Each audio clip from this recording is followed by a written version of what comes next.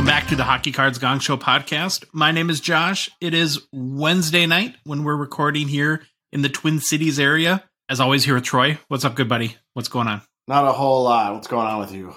Just living the podcast life, man. You were at a baseball coaching meeting. What went on there? Yeah, I had to talk about the season coming up. I am an assistant coach because I cannot deal with it, parents, so I do not do head coaching. So that was fun. We just got our season game plan, figure out tournaments, games, all that stuff. Yeah, hockey season's over and baseball is beginning.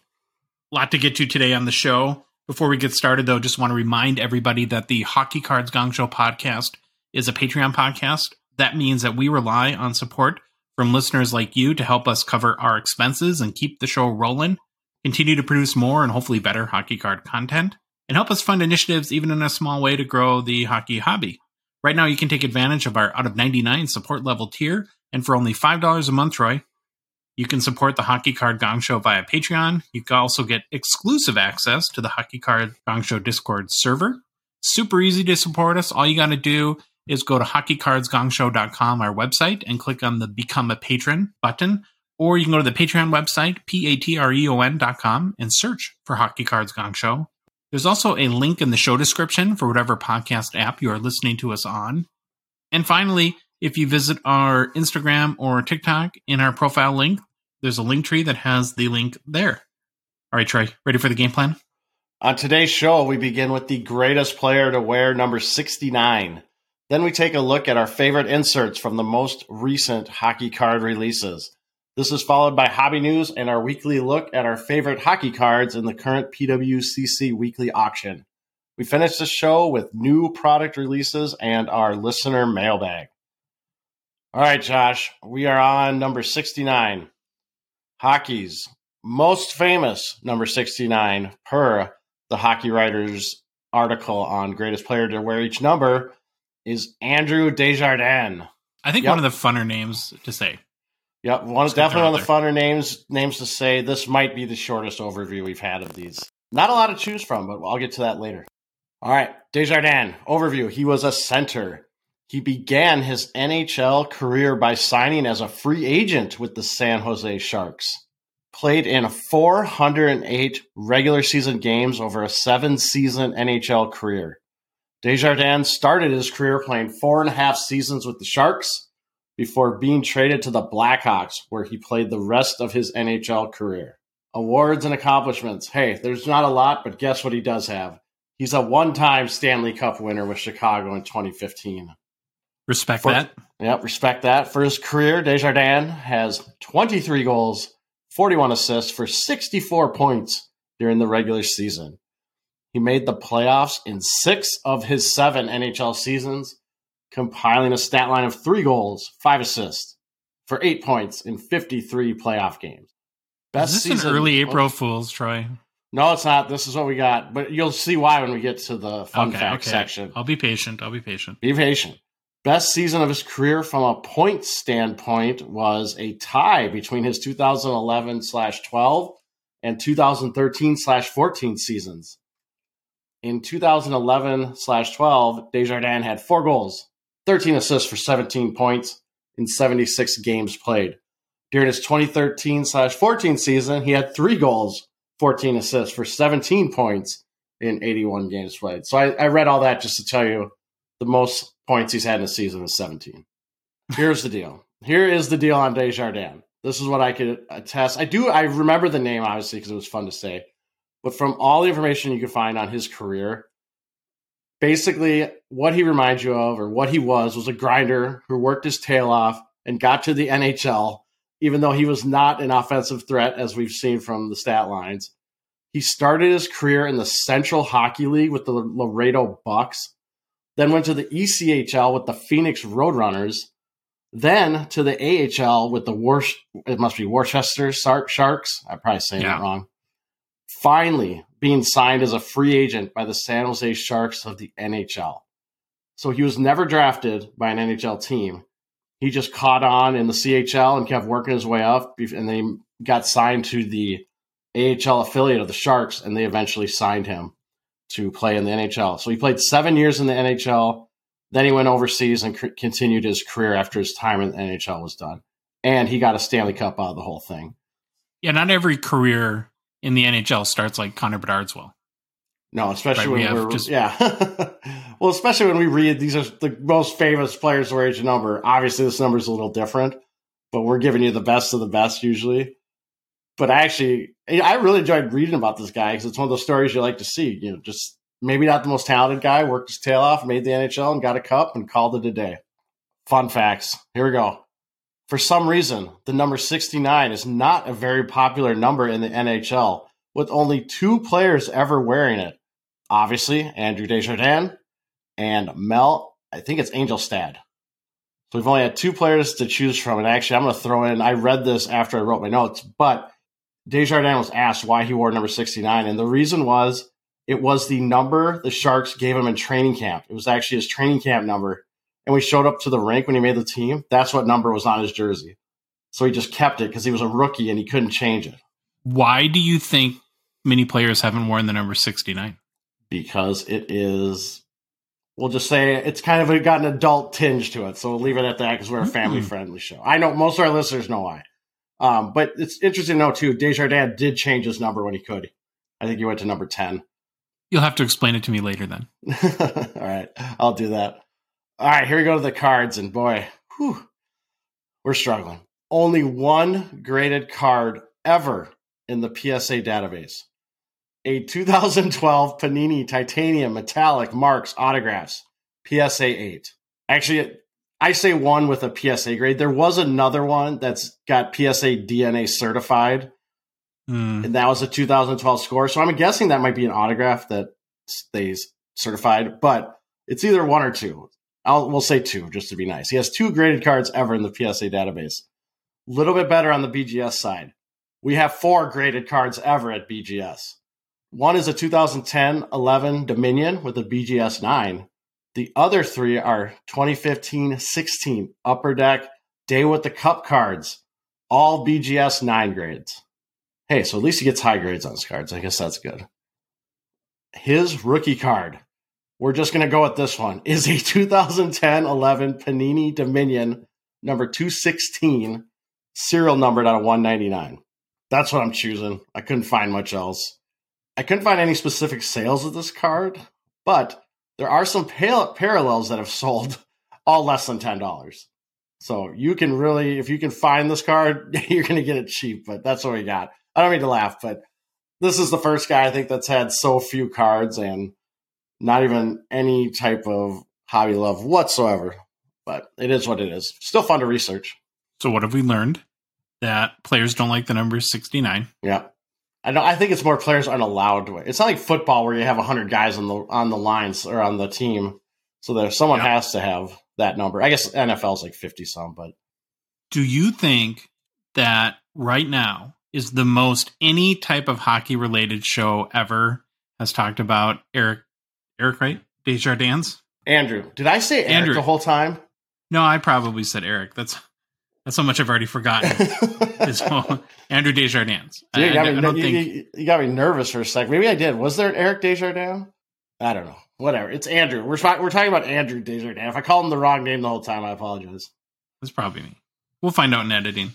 Okay, well, we're going to stop now and move on to our favorite new inserts. If you're a Gong Show OG, like I know a lot of you are, and you go back to our very first shows last summer, one of the first things we did was lament, Troy, if you recall, how we were sad at the time that there wasn't better hockey inserts coming out of new sets, and took a little grief from that from some people, but still kind of our opinion, and I think we'll stick with it. As I was looking back at all the new sets that have come out, really since the beginning-ish of the season, I would say, I thought, actually, I've been pretty pleased with the inserts that have come out. I think we're still missing in the hobby that big insert that we were referencing last summer, like the Downtown or Color Blast, the type of insert that is really a big chase. And actually, another thing that made me think of this, did you see, I'm sure you did, the whole like whatnot, that football breaker, I think it was their Retail Kings, where the breaker essentially took the cards off camera and hit a Downtown.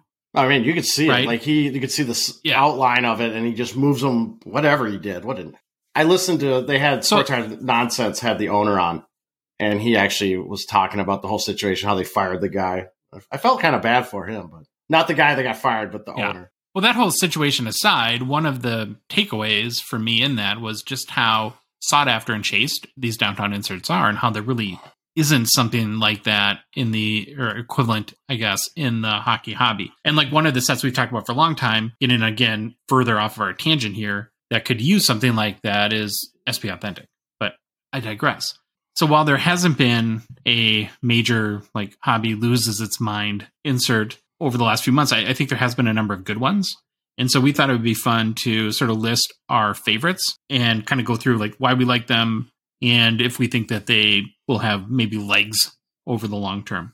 So I don't know if we want to go back and forth or just kind of each go off our list, but I'll start, Troy, with my favorites. I think how many did I come up with? Like 4 maybe. The first one that I want to highlight. Yeah. I'll just say just do yours because then I have a couple that are the same as yours. Okay. We'll do it that way. First one that I wanted to highlight is Metallics, which was released in 2021-22 Skybox Metal Universe Hockey. We had actually seen a prototype of this at the Fall Expo and kind of had my eye on it ever since. Interesting note on this card is even though it's spelled METAL-X, where you would think by looking at it, it's like Metal X, the actual pronunciation or correct pronunciation of the name of the card is Metallics, which means for the first time ever, we know the correct pronunciation of something. Which feels like a little bit of a miracle to me, Troy. I really love sort of any sort of like metallic-ish finish to the card. It's a very shiny card. It's got kind of like a chrome border around it. Kind of a simple design, but from what I understand and talking to the folks at Upper Deck, a little kind of newer printing technology went into it. And maybe some of the negatives, I think that there have been some condition issues, whether it be centering or corners, maybe edges, stuff like that. So if you're looking for one on the secondary market, you want to be picky and make sure that you have good photos. Hobby pack odds for Metallics weren't super rare. They were 1 out of 240. So if you compare that to like a Jambalaya at 1 out of 720 or Platinum Portraits, 1 out of 1,920, those are definitely a lot more rare, I guess, or rarer, I should say. Hold on. We got math problems. So Metallics, you're saying is 1 out of every 240 packs, but Jambalaya is 1 out of every 72 packs? 720. Okay. Jambalaya is 720. And Platinum Portraits is 1 out of 1,920. So 1,900 and change.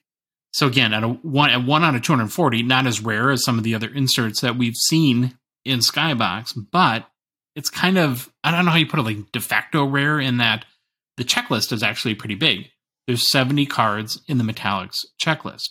So if there's a certain player that you PC or that you're targeting, like let's use Connor McDavid as an example, where there's 70 cards in the checklist, the odds of hitting any Metallics are 1 out of 240 packs. That means that it's like 1 out of every, what did I have here? 16,800 packs. Again, you would get that player that you're trying to look for in Metallics. So pretty rare from that perspective. Biggest sellers of the Metallics insert to date, there's a Trevor Zegras that went for $250 US on January 22nd. Then there's a Cole Caulfield that went for $166. So as of this point, still pretty affordable. Not as definitely big of a chase as some of the other inserts we'll talk about, or some of the other even inserts that came out of Skybox this year. What do you think of the Metallics? Do you like them? I like them. I've never actually seen one besides the prototype, though. I haven't seen one in the wild besides that prototype one we saw. But when I saw that, they're really cool. Really look cool looking. It's one of the cards I'm going to be seeking out a little bit at the expo and trying to find some while I'm there. Okay, so that was Metallics. The next one we've talked about before, but I really, really like, might be my favorite, actually, of the most recent releases, and that would be Population Count, that first appeared this past fall in 2022-23 UD1. Will also be in Series 2 that comes out in about a week. I love the fact that it's from Flagship, too, right? And it's not an insert that you'd have to spend like $400 on a box for or something like that. So I think that's a bonus for me. I also think this is one of those inserts that not many people would have predicted would be a big hit. Just going off of the sell sheet or the checklist when it came out. To me, it's also emblematic of the Upper Deck crew in their willingness to try new stuff out, that sometimes you're going to try stuff out that the hobby is like, what the heck is this? And other times you're going to have big hits, I think, like Population Count. Another thing I like about population count is that it has a combination of more common parallels. So you have the population count 1,000, population count 500, but then you get some really rare ones too, like starting at 25 and 10 and then down to the 101. And what the number one thing that kind of really sucked me into this card, Troy, is that when you get into those like 50 or 25 or 10, I think it's what they call like the deco foiling around the card really pops and makes it look it's kind of real intricate foiling and shiny and colorful and makes the card look really cool. So I mentioned it was first released in Series 1 last fall. There are 30 cards on the checklist. There were 5 rookies, Troy, in Series 1. So you had Matty Beniers, Owen Power, Marco Rossi, Ken Johnson, and Matt Boldy. Some of the more notable veterans were Ovechkin, Shesterkin, Crosby, McDavid, Pasta. It's also going to be in Series 2 that comes out, like I said, in about a week. There's another 30 players on the checklist. Here's the kind of the fascinating thing, and I didn't know this until doing research for this little segment here. You might have caught it when you looked at the checklist last week. It's all rookies in Series 2. So you're going to have a Sanderson, Kochetkov, Matthias Michelli, Noah Cates, Lucas Reichel, Shane Wright, Jack Quinn, Juraj Slavkovsky, Dylan Holloway, Andrea Kuzmenko, just to name a few. So there's 30 rookie population counts coming out in Series 2, which is kind of cool. Been a lot of sales for population count since it came out last fall. 788 secondary market sales. Biggest ones where there's a Beniers Pop Count 10 that went for $900 US in December raw. There's a Boldy Pop Count 10 PSA 10 that went for $800 in January. A Beniers Pop Count 25 raw went for $711 US in January. And an Owen Power Pop Count 10 SGC 9 went for $700 US in January as well. So pretty high numbers for these cards. The one thing that I still haven't seen is one of the Pop Count ones yet. Have you seen one either online or? I have not. An probably eBay or still in person? sitting in a box, right? Because there's 5 of them technically. Because there's 5 players, or no, there's 5 people out. There's 30, so 30 of them. There's out 30. There. Yeah, I'm sure I just have missed it, but definitely one hasn't sold yet. But I'd be kind of really curious to check that out. So my second kind of favorite insert in the last 9 months has been the population count to go with metallics. The next one is one that we've pretty new and people have talked about a lot, but I'm a real big fan. I'm actually a big fan of the 16-bit that came out in Allure a few weeks ago. I'm a child of the 80s who put many hours, Troy, into my Atari 2600 and my Nintendo. So this insert speaks to me in that regard. And per Billy's interview on our last show, Billy Cilio from Upper Deck commissioned artists to do these, which I think is kind of cool. I like when they bring in artists with a real specific goal of design, of creating art cards around cards. And I think there's been, a few complaints about maybe, I don't know if you've seen this, but the McDavid photo, somebody will think, well, that looks like Ryan O'Reilly or something like that. And so maybe about, does the design of the card match exactly with what the player looks like? I don't know. I've also heard some people talk about, Troy, that instead of portraits, that they wish the players were more like in an action shot. That would be next. Or I guarantee you that's think next. so? Why not? I when you come to the realistic part, it's a 16-bit picture. It shouldn't be realistic. None of those games looked realistic. That's part of the fun of 16-bit. I know they went 16-bit and we were talking about 8-bit with Nintendo, but I like that they're kind of off a little bit. They're pixelated. That's the fun of it. What was the old hockey game? Was it just Nintendo Ice Hockey that had the skinny guys and like the fat guys? There was Nintendo Ice Hockey. Then you had Blades of Steel, which you could fight in. And then Atari had a really bad hockey game on the 2600. It was like, I don't know, the rink was about 5 feet long. It seemed like I remember playing that game. You could put poor Phil Kessel in one of the ice hockey. Oh my god! Now I want to have a whole evolution of hockey games podcast. We talk about like Wayne Gretzky 64. You're on your own there, buddy. One podcast is enough for me. Okay, back to 16-bit. I would say these are the big hit of Allure. Yeah. I don't know about you, but to me, I think it's the card that people are talking about from the set. The secondary market sales support that. The highest selling single from any Allure cards for 2021 is a McDavid 16-bit that sold for $876 US via eBay on March 19th. There's also an Ovechkin that sold for $608 US. And then the next one down was there's a couple of Jack Hughes that sold right around $390 US. Because the set was unannounced, too, it's like an Easter egg insert. Sites like Cardboard Connection and Beckett have been updating their checklist on the fly. So, like, Troy, if you go to Cardboard Connection, they have 25 numbers listed. Yeah, they don't have everyone. No, they don't. There's only 18 that are filled out. So some of the known ones are McDavid, Ovechkin, Crosby, Pasta, Makar, Jack Hughes, like we know. Kaprizov's one of them. I wouldn't mind having that one. Yeah. Those are probably the biggest names. I didn't see any 2021 rookies. So I wonder if that'll be a twist when they bring it back next year. And of course, another name on the checklist is Ryan O'Reilly. So you can definitely get O'Reilly'd if you end up pulling one of the 16-bit. And then the last insert that I want to highlight, Troy, is from the Cup, the most recent release. And I don't know if this is going to be controversial or not. This might be one of those where I'm like defending Hundo P things, but I really like the Lamplighters insert. Have you seen it? You know what I'm talking about? I'm looking it up right now because I can't remember it off the top of my head. What's it in? The Cup. 2020? Oh, it's in the Cup. Oh, I know what you're... Yeah. I gotcha. So it's the big... What do you call that? Like the police light? Like the red light? Yeah. I think you're on your own island with this one. Really? Well, it's a tinted acetate, right? And then it's got the player on top of it, but I don't know. I'm kind of becoming like a sucker for like gold and silver pen autos. I will say the gold autos look nice. The rainbow kind of foiling of the Lamplighters, but I don't know if I like them inside a red light. It looks like they're in a snow globe or something. I know it's not round. It's not exactly a circle, but I don't know. I like the gold. That might be a gold ink. Gold ink's cool though. The ink is what kind of really makes me gravitate to it. There's 59 cards on this checklist, so it is a bigger insert checklist than you'll typically see like lower and like 25, 30 or less. There's a mix of legends, so they have like a Gretzky, Yzerman, Brett Hull. There's some vets too, McDavid, Draisaitl, Crosby are on the checklist. And then there's a bunch of rookies with the notable exception of Kaprizov. I'm sure they didn't want to put a sticker on it. In general, not super tough odds. I think you get one in every 5 tins. But with a checklist of 59, again, it's going to be really hard to pull a specific player, like if you're really hunting a Gretzky, as an example. Then there's also upper decked tiers of odds.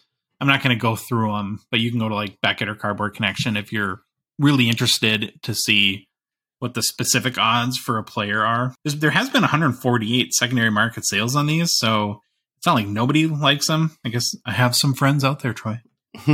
Biggest sale so far is $670 US for a Gretzky Lamplighter Auto. An Yzerman sold for $419 US.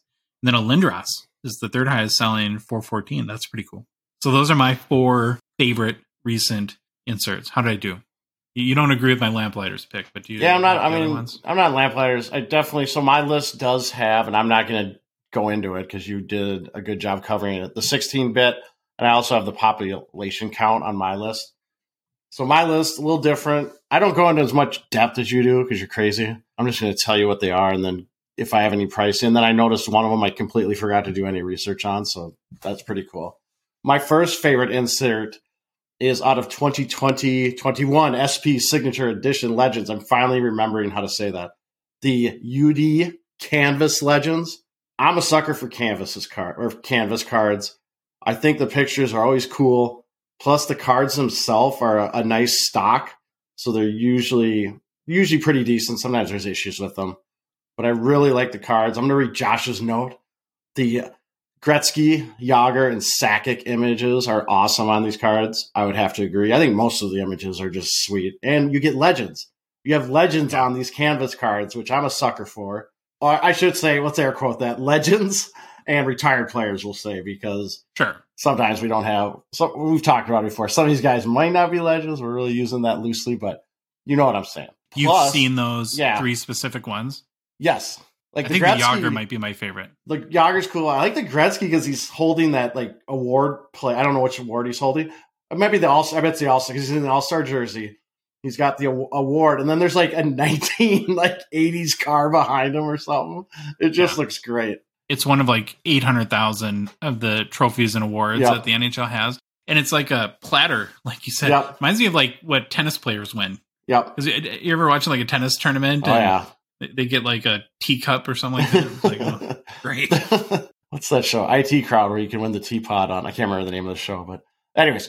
All right. Plus, with these UD Canvas inserts, you can get autos too, which is really cool to get some of those autoed. And just really quick on pricing, there was a Gretzky auto of the UD Canvas Legends that sold for around $750 US. And then I saw the Yager has sold around $370 US. I did see one that was way higher than that, but I couldn't find it in Terra Peak. So I don't know. It didn't look legit, but it was in another source. So I just left it.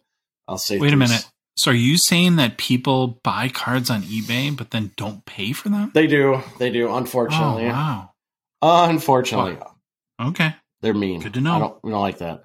All right. My second favorite insert, Josh already mentioned it, 16-bit. Very cool. I think what really does it too is obviously the nostalgia for people our age, and then just being unannounced and just, I think you sent me the picture. Like, did you like see this? And it's like, holy crap, we didn't even know about this. And they're just so cool, and they're just video games and everything. I love it. Does an Easter egg, or the fact that any insert's an Easter egg, does that kind of make it cooler to you a little bit? That it was. It depends. Depends. I fall for the Easter egg thing all the time. If Upper Deck came to me, which I think they will probably soon, and said, "Hey, Josh, we want to design an insert just for Troy, one that Troy will love." I don't know if I could do better than 16. Yeah, because that is pretty good. Right up your alley. Yeah, right up my alley. And, another thing with these Easter eggs, do you think Beckett and Cardboard Connection are like, come on, guys? Seriously? Because now they have to sit there and try to find them and update them. Or maybe Upper Deck eventually, after a while, tells them. Like, here they all are. All right, so that was my second one. My third one is out of 2022-23. OPC. It is the OPC Premier Inserts. And I really am talking about the Rainbow Parallels out of 99. I like Rainbow both. Foil? Yeah. Is that what those are called? I don't know. I'm so sick of parallel names because it seems like everyone just makes up their own what they think it is. So I'm going to call them Rainbow. One, I love the look of both of these cards, the parallel rainbow, the Rainbow and the regular. It's got that throwback design. It says OPC Premier. Really cool. The Rainbows look absolutely fantastic. They have like that, I don't even can't even describe it, like flashy background that really shines when you put under a good light. The Rainbows are out of 99. And like I said, I've seen them called Rainbows, Diamond Rainbows. I don't know what you want to call it, but they look awesome. So that's why they're on my list. Plus, as we've mentioned with some other ones, there's rookies in these too. So you can get veterans, but there's also rookie cards. And so I just really, really like the design of this. Hits all the boxes. Shiny, throwback. Love it. I liked last year's too. Those were the tall boys. And they did a foil. It wasn't numbered. It was more just like an SP, a foil, and the tall boy.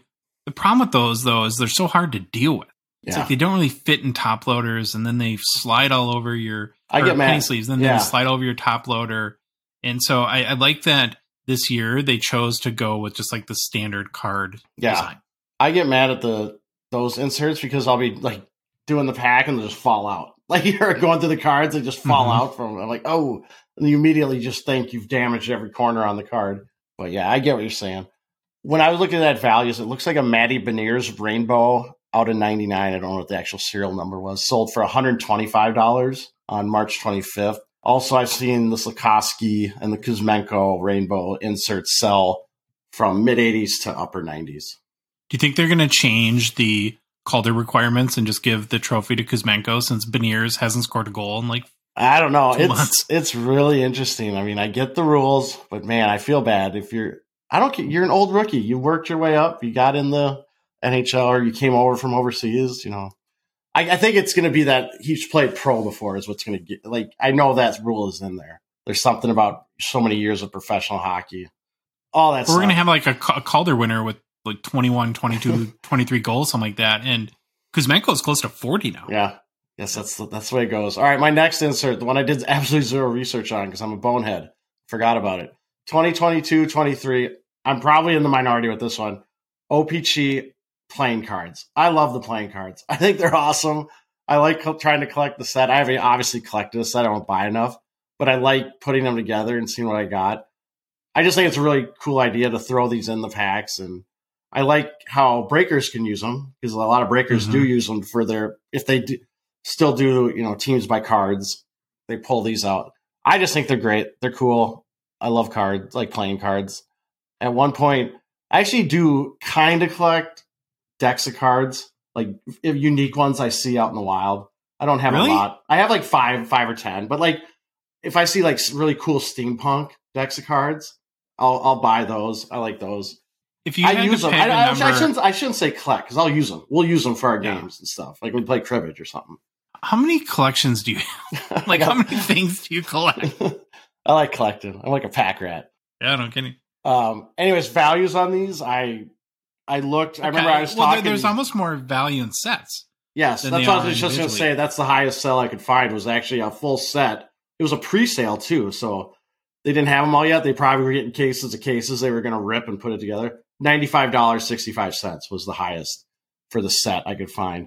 And if you look, there's like the Connor McDavid sold for like $15 US, and I don't think any of the individuals go over $20 from what I saw. There's two characteristics that I think are really cool about the playing cards. The first is that there is almost more value as a set than individually. That's pretty unique from an insert perspective. And then the second thing is the most variation year to year is on the back in the intricacy of the design on the card back. So I don't know. I just think that's kind of cool. Yep, for sure. All right. Next one is what you already talked about. Population counts. Agree. These kind of came out they kind of surprised me when we saw the pictures. Like, oh, those look cool. But once you kind of see them in person and I looked at them a little more, it does. It did the job really well. They went for they wanted a slab design look.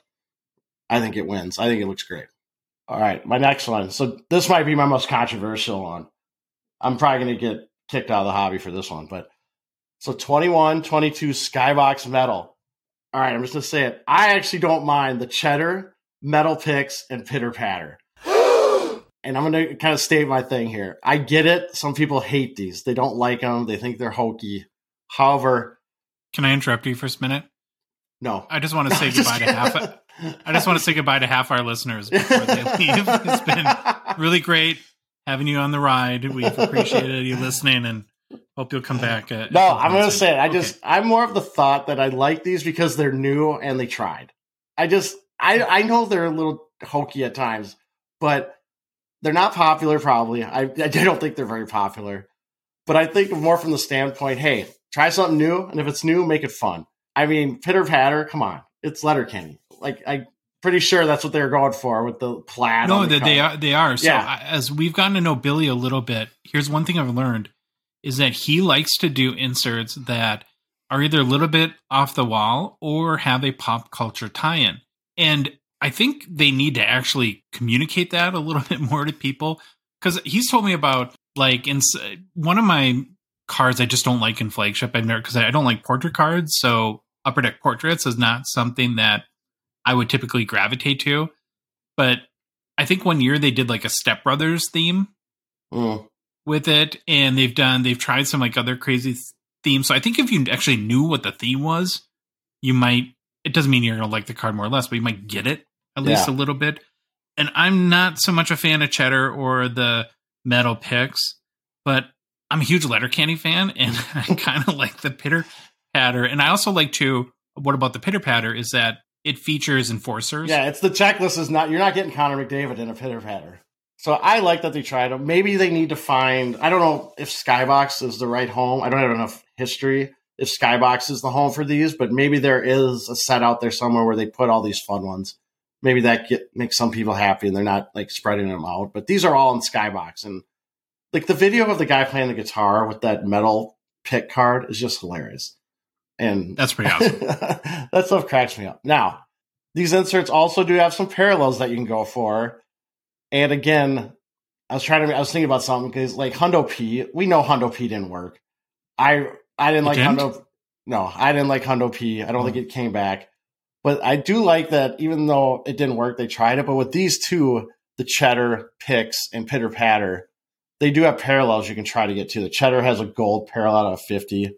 And with those, some Ovies, there's McDavid's, Matthews have went for anywhere from $30-ish to $80-ish. So that's your rate. I mean, but to me, it's kind of funny that a cheddar card going for $80 just almost seems unreal.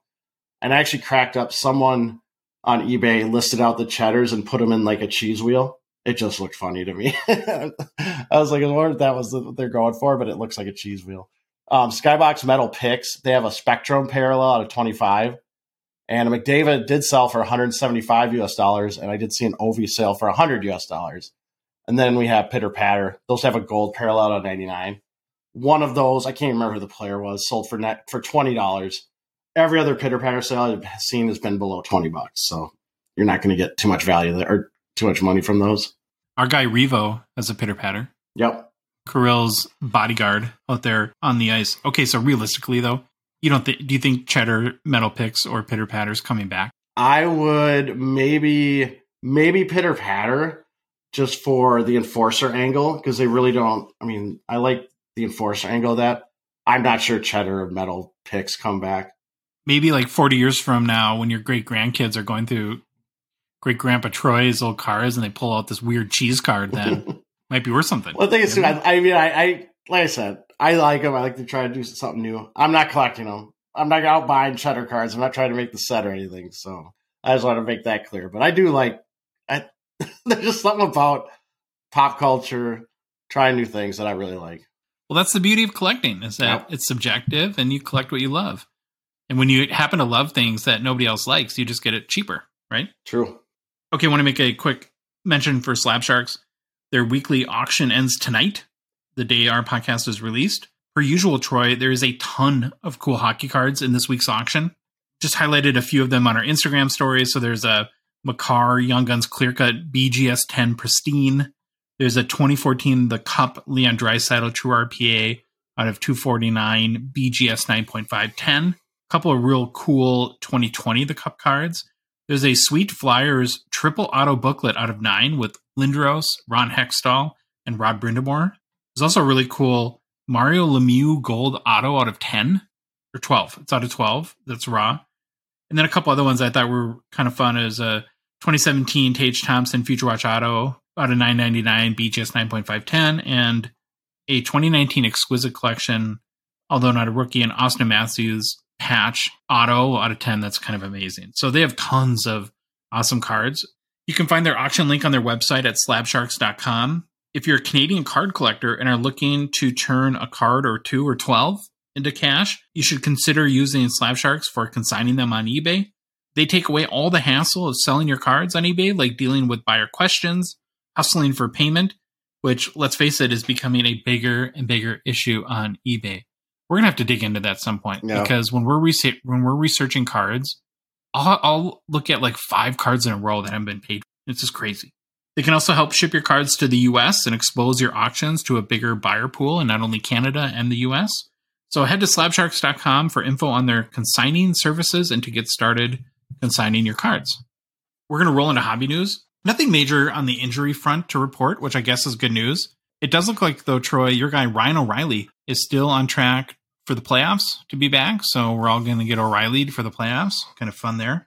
And then, Troy, it was a big moment this week. I think it was this week. The 2020 Kirill Kaprizov Young Gun PSA 10 pop count surpassed the 1990 Premier Jaromir Jagr PSA 10 for the 3rd highest pop count of any Gem Mint hockey card ever rated. Nice. Yeah, it's pretty cool. Sweet. It's the 2nd highest PSA pop count for any hockey card. I think the highest pop count is actually a 1990 Jaromir Jagr PSA 9, which has something crazy like 5,600 pop count. Wow. So I think like 17,000 of those cards have been sent to PSA for grading. Ahead of Kaprizov, though, Troy, is the Connor McDavid Young Guns BGS 9.5 that has a pop count of 7,620. There's an Austin Matthews right after that, BGS 9.5 Young Guns, 4,878 pop count. So ways to go for Kaprizov to get from number 3 to number 2. If he keeps playing well, though, and with a meaty 66% gem rate that Kaprizov has on his Young Guns PSA 10, there might be a chance that happens. I see retailers all the time throwing 2020 retail boxes in their breaks, so I think there's a lot of wax still out there and plenty of room. Yeah, breakers. Right, a lot of breakers are breaking 2020 retail. Most of you listeners probably know that Troy, our friend Troy, who likes Cheddar and Skybox Metal Pick cards, in addition, to that is the proud owner of this card and has the distinction of being in the 700 Club. I am. And no, it's not the Pat Robertson 700 Club. But in this case, though, Troy, the 700 Club refers to the 25 out of 961 total buyers that have bought a Kaprizov Young Guns PSA 10 and paid more than $700. I like that there's 24 more of us. Yeah, you should start a 700 Club support group. Okay, so as the representative, Troy, of the 700 Club, how does it feel to see your special card reach a not-so-unique distinction of being third place all-time for the highest pop count of any gem mint card? I need one of those people to have lots of money and have like a burning event where they buy up a bunch of graded ones and burn it to try to lower the pop count, even though there's no way you could really do that because it's not like PSA would update the pop chart. You'd have to like document the serial number, but you're right, that won't happen. Pretty crazy, though, that a 2020 another oldish, right, wild rookie has, 3,000 some now PSA 10s. On a value update, in case you're curious about the 2020 Kaprizov Young Gun PSA 10, current value $243. So a little bit off from the $700 you paid. It's down 15% in the past 3 months, 37% in the past 6 months. I think there's a inverse correlation between pop count and value. Yeah, I need him to score like 200 goals in a season or something. We just need him back on the ice, but do we want him back on the ice? I don't know. The Wild are unstoppable. We can't lose without him. Patrick Ewing theory all over again. Okay, moving on, Troy. Connor McDavid is the first player to eclipse 140 points in a season since 1996. That's 27-ish years. Pretty long time, huh? At the time we were recording, he's sitting at 143 points with 60 goals, 83 assists in 75 games played. So they have 7 games left in the season. There's a pretty good chance I think he gets to 150 points based on needs 7 more points in 7 games. That seems pretty easy given McDavid's status this year. I think 70 goals is looking a little bit more of a stretch. I don't know if he'll score 10 goals in 7 games, but I guess if anyone can do it, it would be McDavid. If he does get to 150 points, though, and we talked about this a little bit before, that's a really exclusive club to be in. I think there's only, 5 players that have ever had 150 points. It was Gretzky, did it 9 times, Lemieux 4 times, and then Yzerman, Phil Esposito, and Bernie Nichols did it 1 time each. Most points ever in a season was Gretzky, who had 215 points in 1985, 1986. Most goals ever in a season, Troy, is 92, again by Gretzky in 1981-82. So at McDavid's current total of 143 points, it already is the 22nd most points in an NHL season all time. I might have mentioned this before too, but when I'm kind of reading through this and looking at some of these numbers, I try to remind myself to take a minute here, smell the roses, appreciate what we're seeing with this guy, because what he's doing right now is truly historic. Running out of ways to throw more flowers at McDavid. Looking at his 2015 Young Gun PSA 10 pop, another big pop Young Guns card, pop 2,477, last sold for $3,335 US. Over the past couple weeks, it is down about 8%, but it's up 22% over the past 3 months. We do have one local card show shout out that we want to get to. This one is from Instagram and Big Shot JR. Look, we got your name right. There's a card show in Calgary this Saturday, so April 1st, 2023, called the Sports Card Show. It's at the Thorncliffe Greenview Community Association, 5600 Center Street North. So in Canada, have you ever noticed that they spell center instead of CENTER? CENTRE. I like the way they do it better. Can we steal that from Canada? There you go. I think we should do that. So again, it's at 5600 Center Street North. It goes from 10 a.m. to 5 p.m. I think there is an admission fee. It's like $5 for adults, but kids 12 and under are free. And if you go and you're in Calgary, make sure that you tell everyone there to listen to the Gong Show. This last piece is very important. Yeah, it's still our number 1 market. Yeah, number 1 city for the Gong Show. Calgary, Alberta. It's time for one of my favorite segments each week, the PWCC Weekly Hockey Preview. PWCC is a Gong Show partner and sponsor. We want to thank them for supporting our show. Each week, we take a look at our favorite cards from the current weekly auction, both vintage and then more modern cards.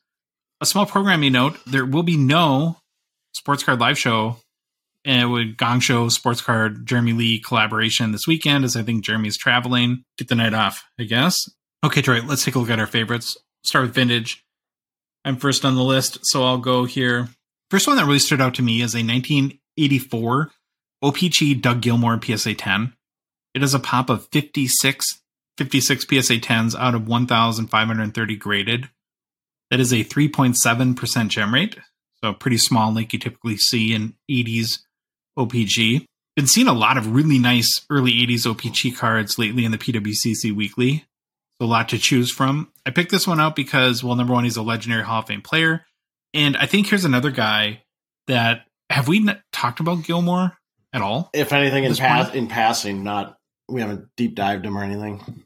So I just thought it would be fun to do a little mini bio and talk about the card. I think whether or not you like to collect older vintage cards, hopefully we can all appreciate that the players of the past really kind of helped to create the opportunities of today for players like McDavid, Matthews, or Troy's guy, Connor Bedard. Mm-hmm.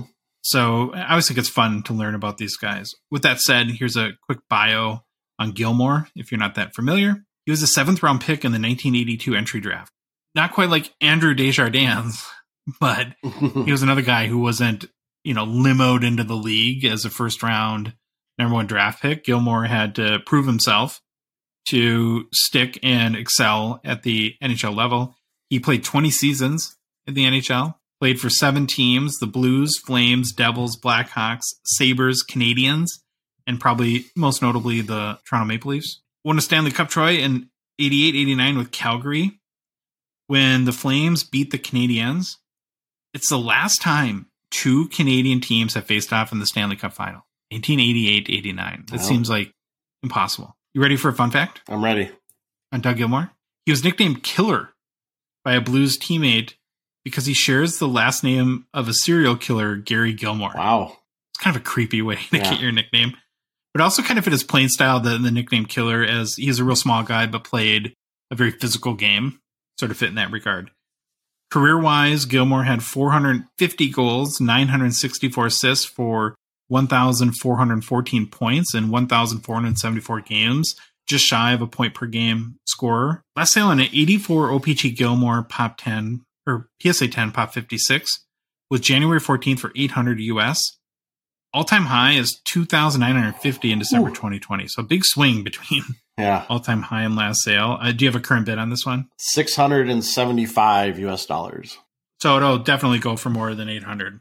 I don't know. It seems a tough hill to climb to get to 3,000. I don't think it's getting to that. High. Yeah, that 2,950. I don't think we're getting there. Okay, Troy, you got the next card that stood out to us? I got the next one. It is a 1959 Parkhurst Toe Blake, number 27, PSA 9. The PSA population on this card is 8, and only 1 is graded higher than this PSA 9 card. All right, I'm back to my Parkhurst cards now. I think I took a couple shows off maybe, but here we are, 1959 Parkhurst card. You will see the image of the card is Toe Blake in his coaching attire. So not a player card. This is a coaching attire, and we've talked about this. I never know how I feel about coaches cards. I don't think I'm that big of a fan of them, but this one is pretty cool just for who the subject is, and also the picture where he's got his hat on, his whistle around his neck, and the Canadiens jacket is really sweet. I would love to have a Canadiens jacket like that. It looks really cool.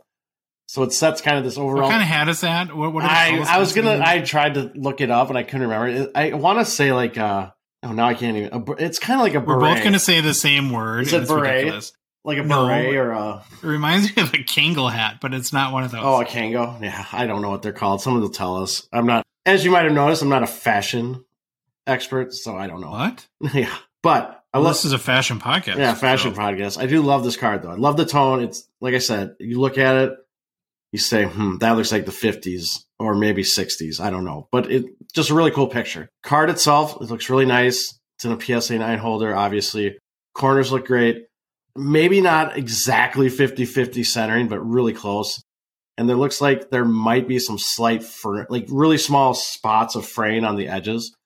But it still looks really nice. I'm not going to sit there and vouch for the PSA 9, even though it's in a PSA 9 holder. It looks to me like a PSA 9, but who knows? You and Jeremy usually go more into that kind of stuff on that show, but you're not having one this week, so you won't get to talk about it. And then here's a funny thing. So I'm going to do a little quick bio. I wasn't planning on it, but then I started researching him. So his full name was Joseph Hector Toe Blake. And Toe's the nickname. Wow. Sorry, I should have said that Toe was the nickname. And he was a player for the Montreal Canadiens. And then after his playing days were done, became the head coach of the Canadiens. Now, he got his nickname Toe because his little sister couldn't really say Hector. She would always say Hecto. And so they used Toe and made that his nickname. But his previous nickname was the Old Lamplighter, which I just it just cracks me up thinking about that. But now he's known as Toe Blake. Maybe they need a lamplighter insert. I just thought of that when you said that. Boy, would that be an Easter egg if they put in a Toe Blake lamplighter to see if anyone caught it? That'd be sweet. All right. I mean, forget Connor Bedard and the hobby would just go insane. That'd be awesome. All right. In 577 games played, Blake had 235 goals, 294 assists for 529 points. He's a Hall of Famer, 3-time Cup winner as a player, 1-time Hart Trophy winner.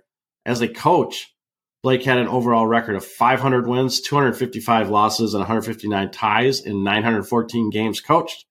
As a coach, he won 8 Stanley Cups, with 5 of those being in a row. So that's the quick bio. Now, this card, the last sale and card letter I could find for a PSA 9 copy was $262 on January 26th of 2021. Current bid on this card is $175. So I'm thinking there's a good chance it might break that 262, which was just the last. Saying there's a chance. Saying there's a chance. Okay, last vintage card we're going to chat about in this week's PWCC weekly auction is, I'm going to go back to the early 80s. This one, Troy, is a 1982 OPC Ron Francis PSA 10 Pop 45. Huge sucker for Whalers cards. And this is maybe the biggest Whalers rookie, you could probably argue. Would you be in favor? I'm just going to go out there and say this, that can we just change the name of the Wild to the Minnesota Whalers and have the Whalers jersey and branding, even though there's never been a whale, even remotely near Minnesota? But that worked with the Lakers, right? Because the Lakers were in Minneapolis and then went to LA. There's no lakes in LA. Yeah. I don't know. I love the Whalers. The Whalers are cool, but I want them to be in Hart. I want the Hartford Whalers back. There's the Connecticut Whalers, which is the women's team, but need the Hartford Whalers back. Number one would be to get the North Stars back. But, okay, I digress. Francis is, of course, a Hall of Fame player. He played 23 seasons in the NHL for the Whalers, Penguins, Hurricanes, and Maple Leafs. He's 5th all-time in scoring, with 1,798 career points in 1,731 games played. He has 549 goals, or more than 500 goals, and 1,249 assists. He's second Troy all-time in assists, just 714 behind Wayne Gretzky. And as a note of context, of any active player, Sidney Crosby has the most assists right now with 946. His 549 goals ranks 29th in NHL history. And while he's 5th all-time in scoring, he's also 5th all-time in most games played. Kind of evens that out maybe a little bit. He did win the Stanley Cup in 91 and 92, so he must have been part of the thrashing of the North Stars by the Penguins, looks like there. Francis won a Selke Trophy, Lady Byng, King, and the King Clancy Trophy as well. Currently, Troy, the GM of the Seattle Kraken. Yep. So do you think Ron Francis is the guy that greenlighted Bowie as the mascot? He would have had to have been, right? I don't know. GM's not. I don't know if GM's... Is that a marketing? Yeah, that might be a market. I don't know if GMs get into the whole mascot stuff, but he's definitely involved with naming the Shane Wright press box. Shane Wright Memorial Press Box. It's just an amazing card from a legendary player. Looking at comps on the 1982 OPC, Ron Francis, PSA 10, Pop 45. Last sale was in early December for $600. What's weird about this is that the only sales prior to that were in 2021, and they were $1,850, $1,650, and $1,625.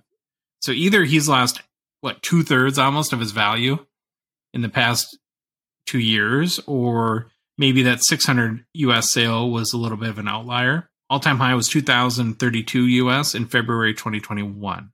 So what's the current bid on this, Troy? $500 US. So it's already with buyer's premium at $600. So definitely going for more than $600.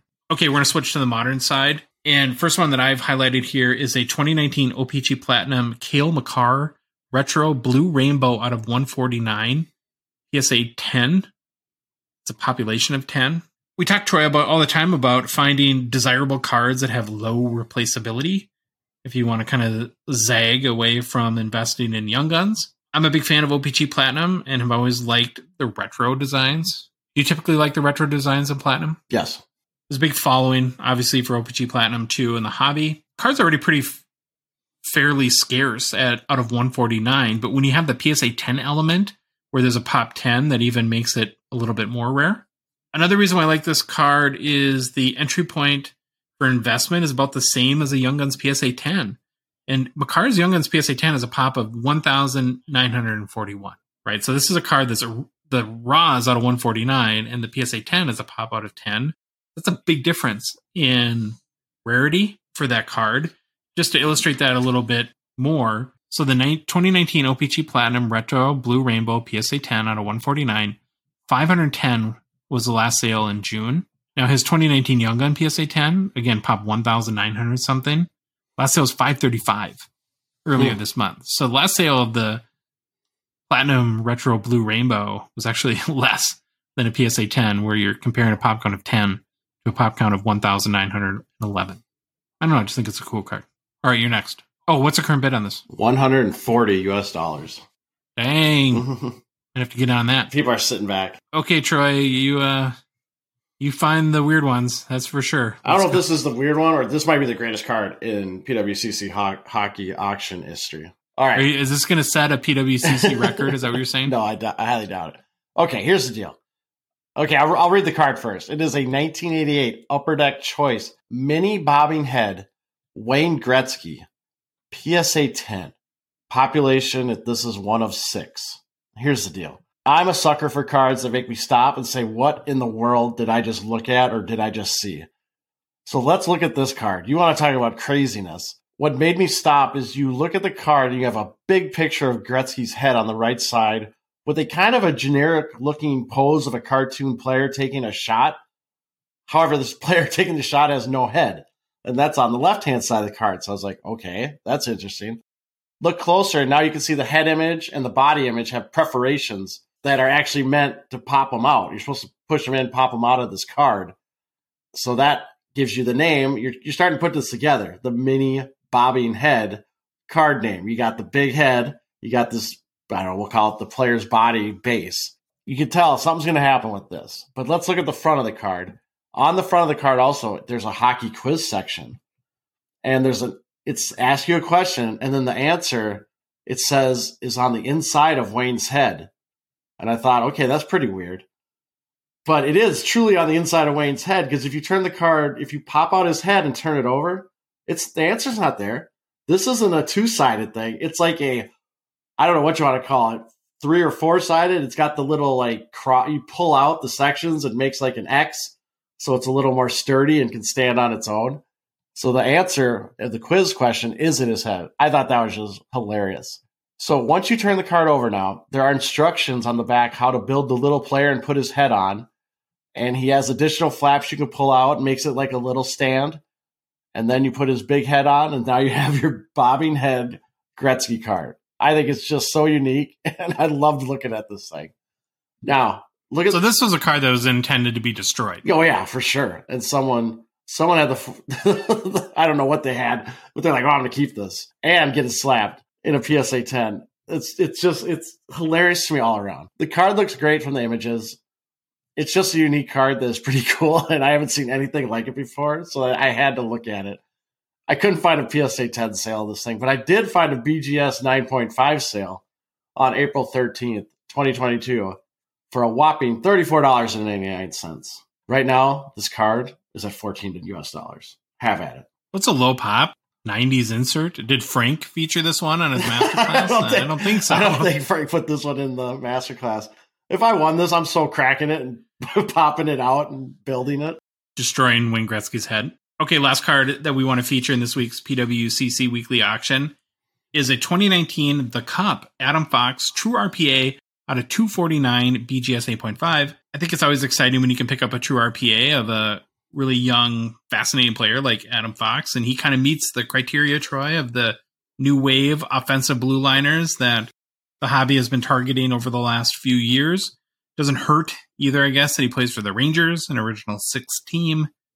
Fox is a 25-year-old defenseman in his 4th season in the NHL. On the season, he has 11 goals, 56 assists for 67 points in 74 games played. His 11 goals ties his career high from last year, so if he gets another goal, I guess he would set a new career high there. Points-wise, he'd have to go on kind of a run because he's a little bit down from last year, where I think he had like 74 points or something like that. I don't know. You know, Fox hasn't quite had the jump this year that maybe some had hoped he would, but they really loaded up. The Rangers did for the playoffs, adding Tarasenko and Patty Kane. They also have Shesterkin in net. So I don't know if they go on like a run and Fox plays pretty well, racks up a bunch of assists, maybe scores a few goals. You might be able to flip this card in the playoffs. What really stands out to me, though, Troy, is the patch. It's awesome. It's a 3-color Rangers patch. There's 3 breaks, which I think is important to a lot of collectors. I also like the design of the 2019 The Cup RPA. It's very clean. I'm a kind of a minimalist in my card designs. Just think it's a really nice card. Didn't find any sales on a BGS 8.5, but I did find a couple on a BGS 9.5 that had sold for like $755 US was the last sale in December. These go in the $300 to $400 range. So I don't know. Maybe this is like a $400, $500 card, something like that. Do you have the current bid? Current bid is $185 US. And I got a comment on this card. I know we talk about this all the time. We talk about this a lot. Adam Fox, please work on your autograph. If this is what your current autograph still is, it looks like it says AMP. Yeah, I have an exquisite. I get it. It's a little weak. You sign a ton. You sign a ton. Your hand probably hurts. But this, I don't know. It just looks like it says AMP. AMP. but I get it. It's his autograph. All right. To check out all the cards in this week's PWCC weekly auction, there's over 300. Head to pwccmarketplace.com. Okay, Troy, there's a lot going on in new product releases. First, I want to start with 2021 SPX that came out today, Wednesday.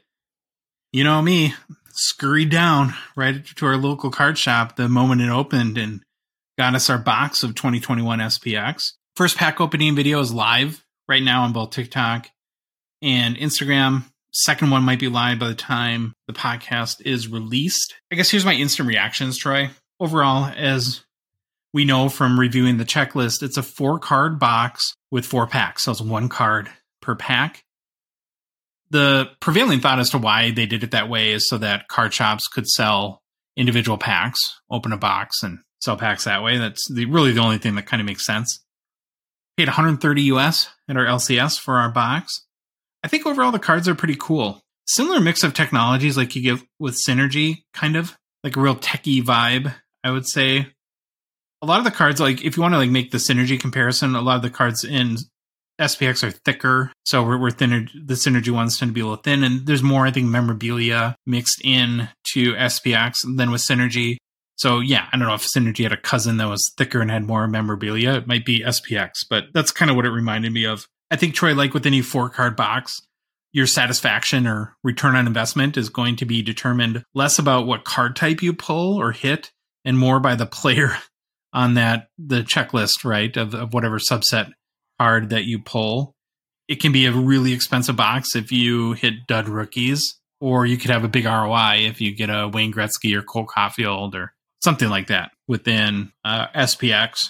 You do get 4 chances though, so like unlike Clear Cut, so I kind of put this like in the gambler class of boxes, and Clear Cut's one and done, right? You get 1 card, and I think I got like Tyson Berry auto, and you got like a Jake Gensel out of 10, right? Yeah. So you did fine on your buy, and you got like a Henrik Zennerberg. Yeah.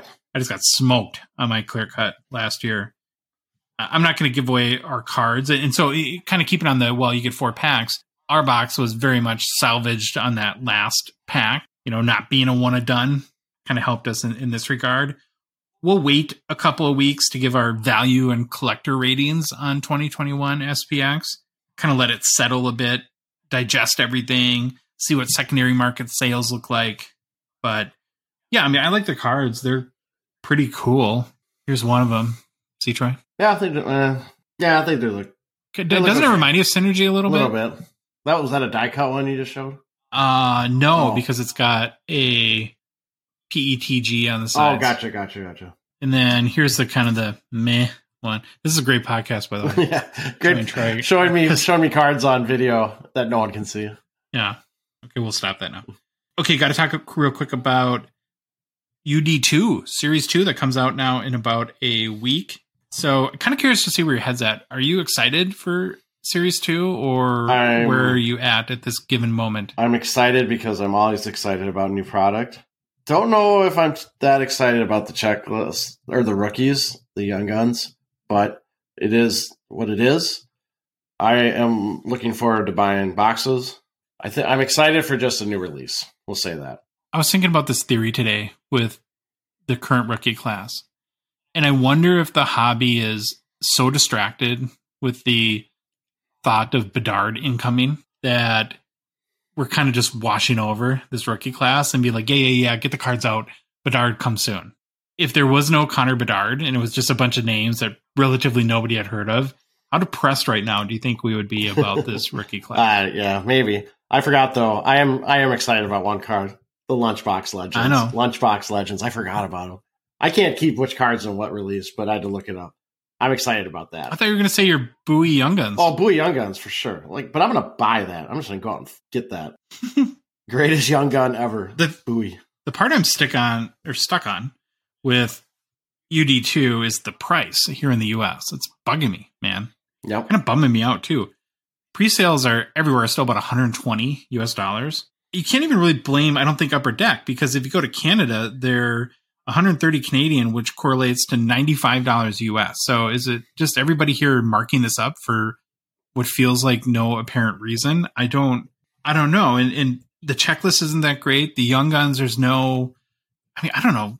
Do you think any of these young guns will go for $80 or $100 out of the gate? I don't.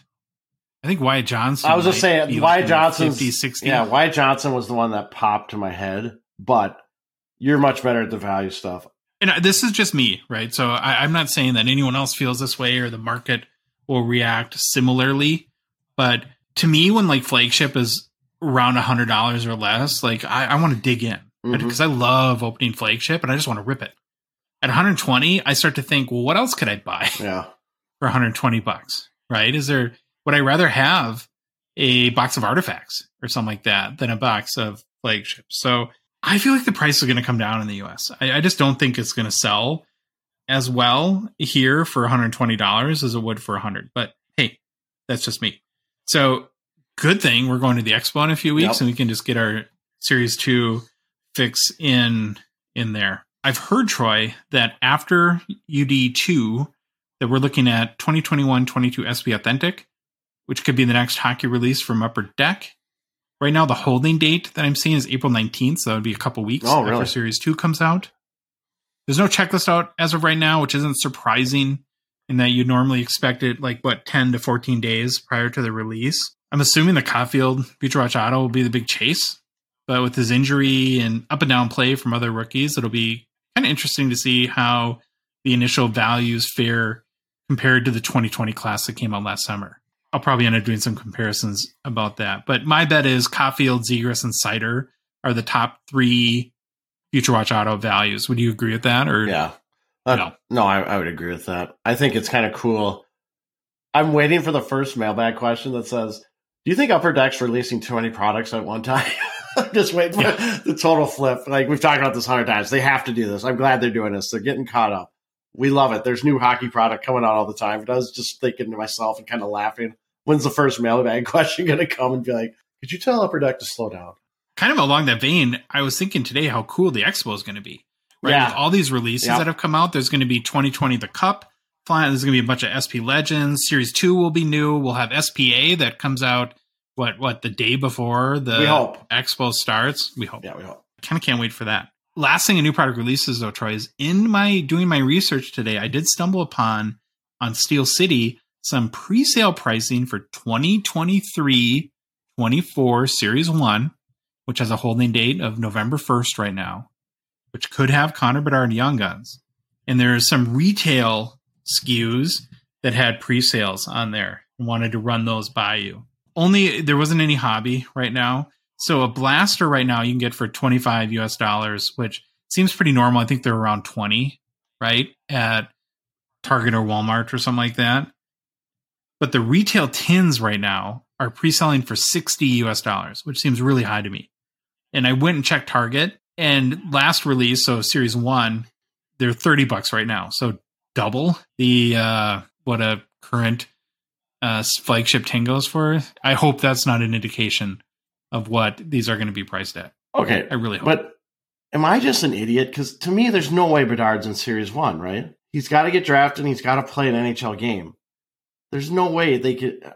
I guess we talked about this with, I don't know. Yeah, I keep getting conflicting things where people say he has to be in Series 1 and then, but I kind of, the timeline to me is more indicative of Series 2. So I'm a little confused on that too. Another thing I noticed on pre-sales, Troy, are these like starter packs that are pre-selling for $20 US. It's not something new. They do these every year. And you get like a pack of one, so it'll be 12 cards and one pack of Series 1 next year. But then you get like a binder and like a poster and a collecting guide. I don't know. I wonder if they're really going to pump those things out, expecting that there's going to be a lot of interest in the hobby and new people joining in. I wonder if we're going to see a lot of starter packs at Target and Walmart. I did go through the sell sheet though, and I found an error in the starter kit, or starter kit is what they're called.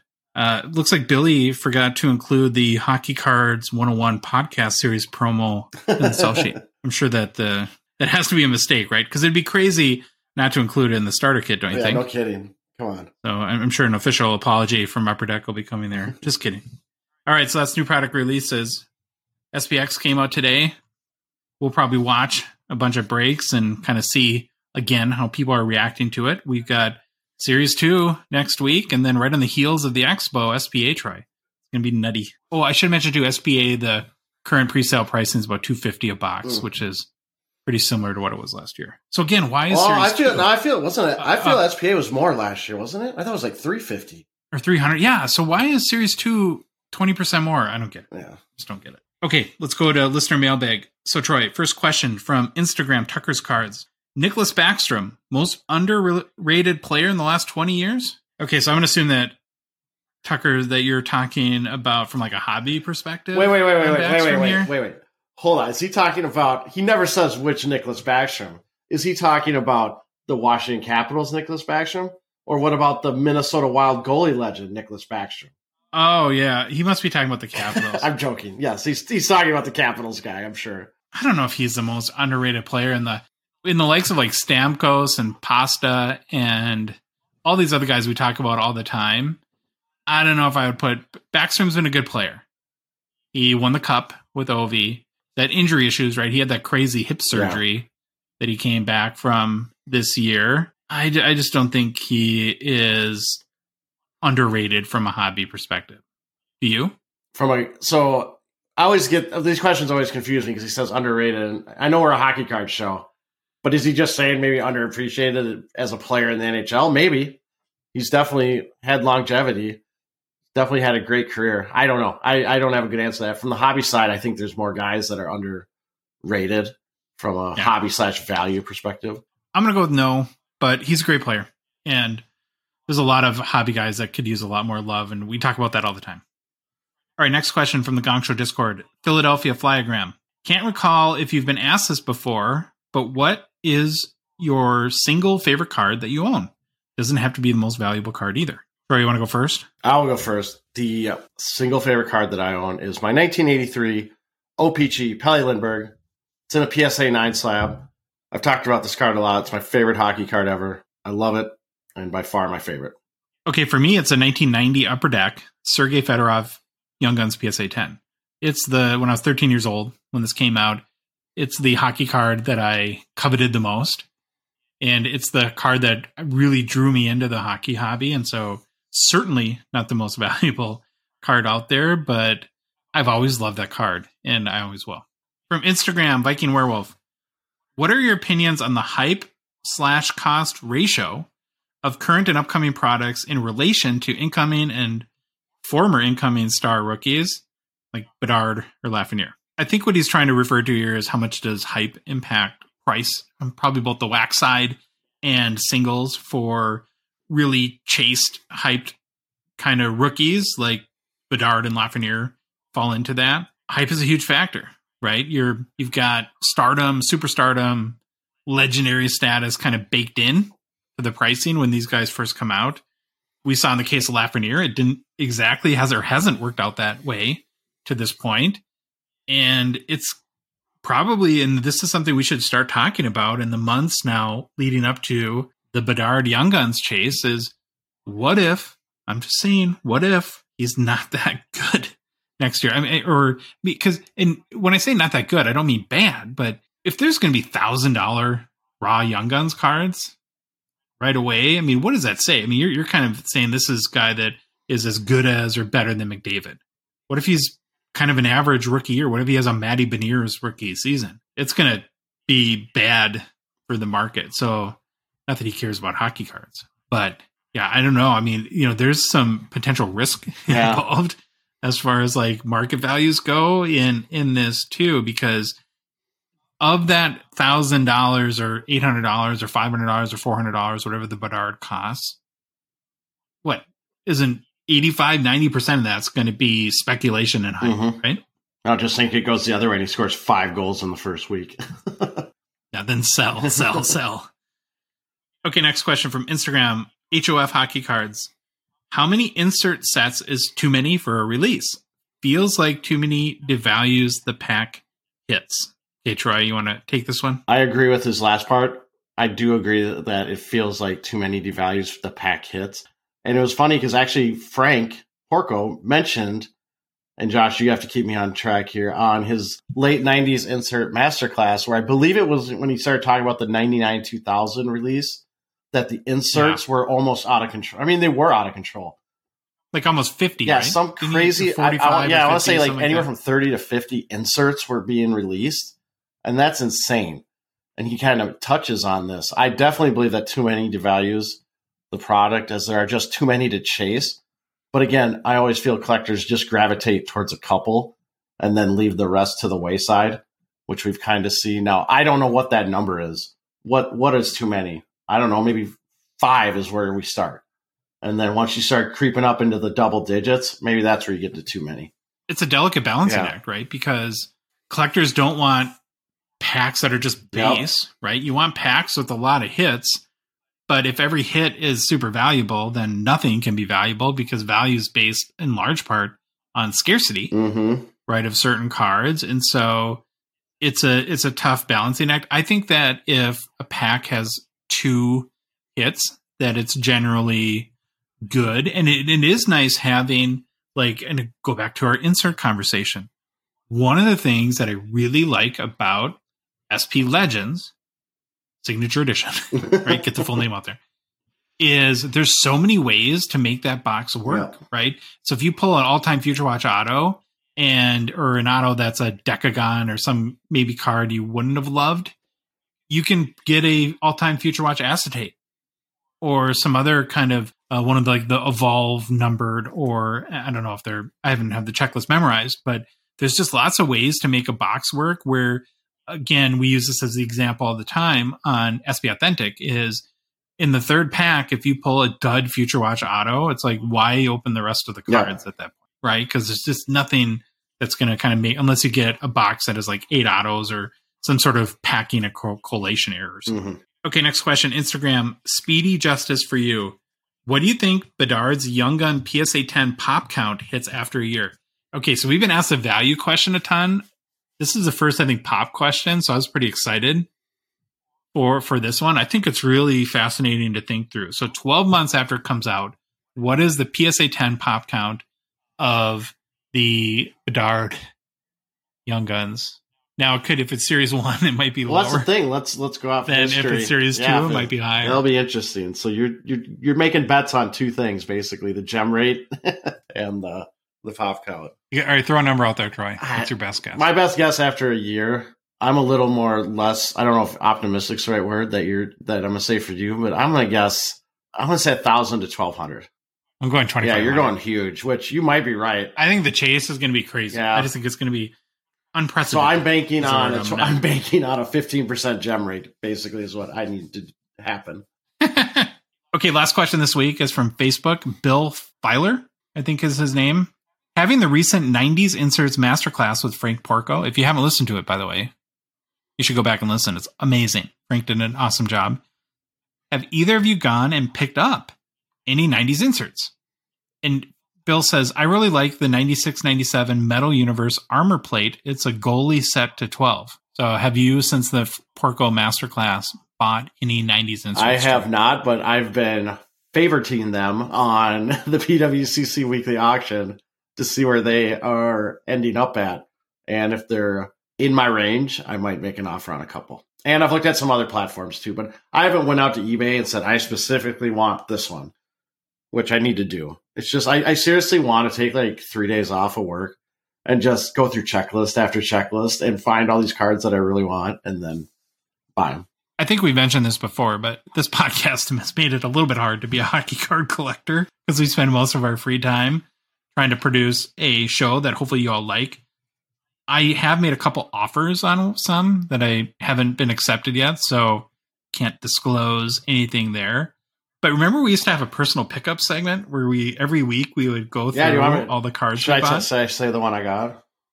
I know that's why I'm kind of teeing this up, because you have a pretty big and I think amazing personal pickup that I believe you got at a steal price. And I know you're not intending to sell it, but it's going to 10 years from now, it should be worth a lot. Well, yeah, I picked up off of eBay in an auction the 2020-21 SP Signature Edition Legends Mike Bossy all-time Future Watch. I think it's a black parallel is what they call it, out of 10 autographed. And it looks awesome. I was super pumped to get it. I ended up paying the card price, I want to say was $410 US after the auction was all said and done. Again, I will never sell this card. It's going in my case with my other Bossy autographs. But I am super pumped, and I think I got a decent price. There's not a lot of sales. I think $380 to somewhere in there, but I just think for how hot this product is and how this card looks, there's a little fraying on the top on the back, but the front looks great, and it doesn't matter to me because I'm never going to have the back of the card showing. But I am super pumped to get this card. Yeah, it's out of 10. Yeah. So you wouldn't imagine there'd be a lot of sales, and hopefully a bunch of people that pull it are just going to keep it. Well, that is our show for you for this Thursday. If you liked the episode, please leave a rating review on Apple, Spotify, or whatever podcast app you listen to us on. Have you noticed, Troy, that we're at 99? I did. 5-star reviews on Spotify. We've been Wayne Gretzky. Yeah, we've been Gretzky. We need to get over 100, or need to get to 100 at least. Somebody get us to 100. That would be awesome. We would be grateful for that. If you love the show and would like to support us and want to chat with us on the regular on the Hockey Cards Gong Show Discord server, please consider a $5 a month donation via Patreon.